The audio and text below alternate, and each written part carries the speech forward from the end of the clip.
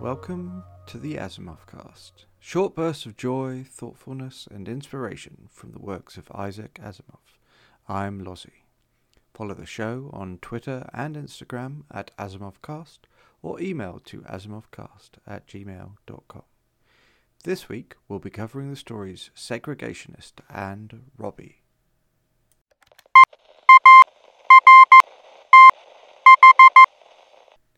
Segregationist was first published in 1967 in the December issue of Abbott Tempo, which was apparently the in-house magazine of a pharmaceutical company called Abbott Laboratories. Okay.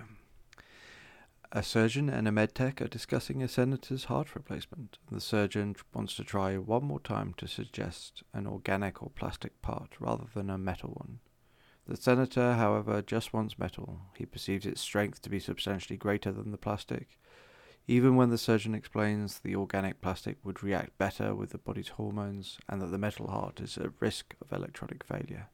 The senator rejects all of this and wonders if the underlying concern is that this is turning him into a metallo or metallo. Pronunciations will differ. Since robots have gained citizenship, it seems more and more people are turning themselves into robots, getting robotic parts, effectively becoming cyborgs. This is happening both ways. Robots, when in need of replacement parts, are often asking for plastic or organic or flesh-like components. More and more people and robots are becoming hybrids. The surgeon doesn't like this. He thinks people should be who they are. And this is called out as segregationist talk by the medtech. But the surgeon doesn't care and complains of mongrelization. If the surgeon had to have anything replaced, they'd want it to be as close to the original as possible.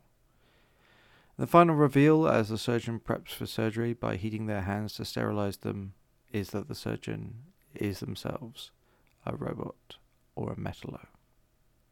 So things that inspired me or made me think, I guess my first thought would be like, would you be a cyborg? Would I be a cyborg? What parts of you would you want to replace if you were to do so?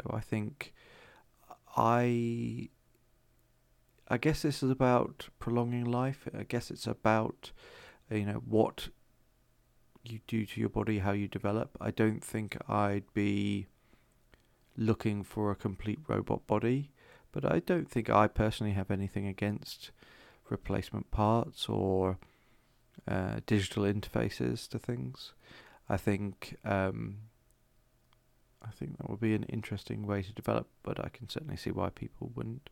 I think it's interesting how replacement parts on both humans and robots are so commodified in this story. Obviously, there's some sort of racism parallels, which are a bit ham-fisted, let's be honest.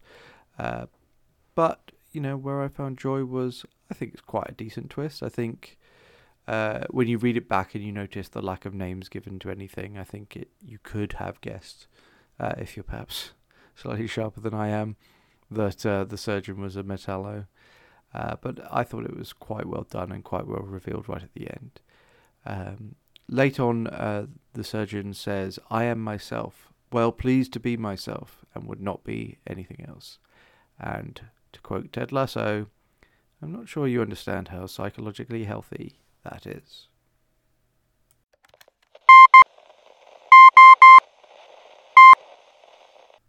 Our second story is called Robbie. This was first published in 1940 in the September issue of Super Science Stories.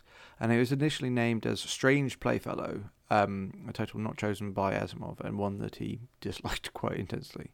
It was actually the first of Asimov's robot stories to be published. Gloria is an 8-year-old girl playing hide-and-seek with her robot, called Robbie, in 1998, the far future. Robbie doesn't speak, but clearly has an emotional bond with the girl. They run and play together, and he sulks if he's unjustly accused of cheating in their game. Gloria loves playing with her friend Robbie, and Robbie loves the stories that she tells him, particularly Cinderella. Gloria's mother Grace is less of a fan of Robbie. She chases him off from Gloria's tales and harangues George, Gloria's father, about the robot, saying, admittedly after 2 years of friendship and service, that children aren't meant to be looked after by metal men. Apparently the neighbours have been talking, and Grace is concerned. Despite the robot having been specifically designed for this job, as in looking after and being a companion for a small child, and it being covered by the first law of robotics, laws of robotics first mention, everyone take a drink, the first law of robotics is that no robot shall harm or, through inaction, allow harm to come to a human. Grace is paranoid, and she's also concerned that Gloria doesn't want to play with any other girls or boys, just with Robbie. George doesn't want to hear about it. The robot is expensive and doing its job well, and considers all of these concerns to be hyperbolic. And he, as well, can see how much Gloria cares for Robbie. Grace, however, maintains this campaign of negativity, claiming the village is concerned about Robbie nagging and pestering George. Eventually, he relents, and whilst taking Gloria to the cinema, which is called a Visivox, Robbie is taken away, and a dog brought instead for Gloria. Gloria is distraught at Robbie's disappearance, and has no interest in the dog. Grace wants to wait the tears out, and Gloria does indeed stop crying, but she stops smiling too and gets into a bit of a funk. Grace reckons that Gloria just needs a change of scenery and wants them to go to New York. She wants them to go to New York in August, which somewhat horrifies George. As part of this change of scenery, Grace considers that Gloria has been helping them pack and is engaged with all of this, so you can start to see some life back in her daughter. However, it turns out that Gloria thinks that the reason for the trip, and the only reason for the trip, is that they are looking for Robbie and using detectives to do so. George chokes and sputters, and Grace is cold as this is revealed. New York in 1998 is apparently a sightseer's paradise, and those of you who were in New York in 1998 will have to confirm that to me. The adults spent a month taking Gloria around to see so many things in a clear attempt to distract her, but aren't sure that she's forgotten Robbie. Grace has been keeping her away from robots where possible and taking her shopping as well. At the Museum for Science and Industry, however, Gloria sees an exhibit for the talking robot and sneaks away from them to see this. The exhibit's a bit boring, really. The robot is just reciting facts or performing simple calculations, but Gloria manages to sneak past the attendant and asks only one question: if the robot can help her find Robbie. The robot itself is unaware of the existence of other robots, and finds the subject confusing and sort of fizzles out, and burns its logic circuits out.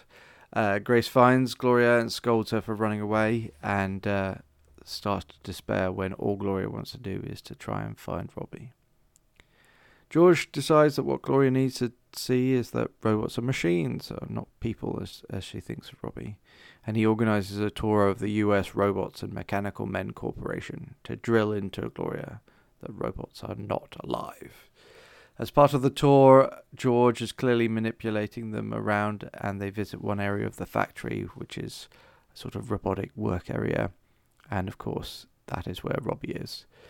Gloria sees him and sprints to him, so happy to see her friend, but fails to notice the trucks bearing down on her in this factory floor. Robbie reacts instinctively and saves Gloria. Grace realises that George has set this up, but George has proved his point. Gloria is ecstatic to see her friend. Grace has to relent, and Robbie will return home with them and the family, and will look after Gloria until he rests. So things that made me think about this. Firstly, it's got notable similarities with our first story, which is A Boy's Best Friend, which is sort of parents not really understanding the relationship between a child and a robot. In fact, George asks Grace to think of Robbie as a bit like a dog. Again, the idea of you could replace this with a dog and everything would be fine for the child. We get the the sort of, again, the story of adults versus children in terms of their relationship with robots, the adults seeing them as tools to execute function, and sometimes to be feared, and the children who effectively have grown up natively with robots, seeing nothing but a companion. And again, what they put love into this relationship, they get love back out of it. We get the first law, or at least a mention of the first law. I appreciate I've been jumping around somewhat in odd order, albeit it's the order that's in the book, so blame the book in terms of these short stories. But it's nice to see the first law of robotics come up, and I think we'll get to see more laws of robotics as we go through this further. This character of Grace is not a good female character. Again, Asimov is not great at writing female characters so far in some of these short stories that we've read. She's very... She seems irrational in the way that she thinks of Robbie. She seems cold and uncaring of her daughter. There's no indication that she actually loves her daughter and wants to spend time with her. She just doesn't want the robot to help raise the girl. At least that's the way it's written, and Asimov doesn't do a lot to give you any sympathy for that character. Where I found joy, honestly, the relationship between Gloria and Robbie is one of love, and it's always nice to see that. And again, what you put into this, you get out. Gloria is not cruel to Robbie. She teases him in a realistic way that an 8-year-old would. She wants to get her own way, but she tells Robbie stories and she cares for Robbie, and she gets, if not love, but certainly prioritization back in reverse from Robbie. The final thing is that for some reason all of the human characters in this family have first names beginning with G. So there's Gloria, there's George, and there's Grace. So I'm not quite sure what Asimov was hinting at there, but maybe we'll find out someday.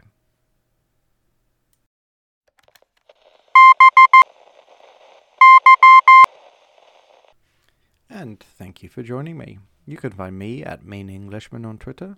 You can find the podcast on Twitter and Instagram at AsimovCast. The theme music is courtesy of Alexei Chistilin from Pixabay. Please email your thoughts, what inspires you, and where you find joy in Asimov to asimovcast@gmail.com. And tell me, would you be a cyborg? Where would you draw the lines at cyborg implants? I'll be taking a week off next week on account of my child's birthday. But the next episode I'll be covering Let's Get Together and Mirror Image. And we go from one law hinted at to all 3 laws of robotics. Go now. Do not harm humanity, or by inaction allow humanity to come to harm.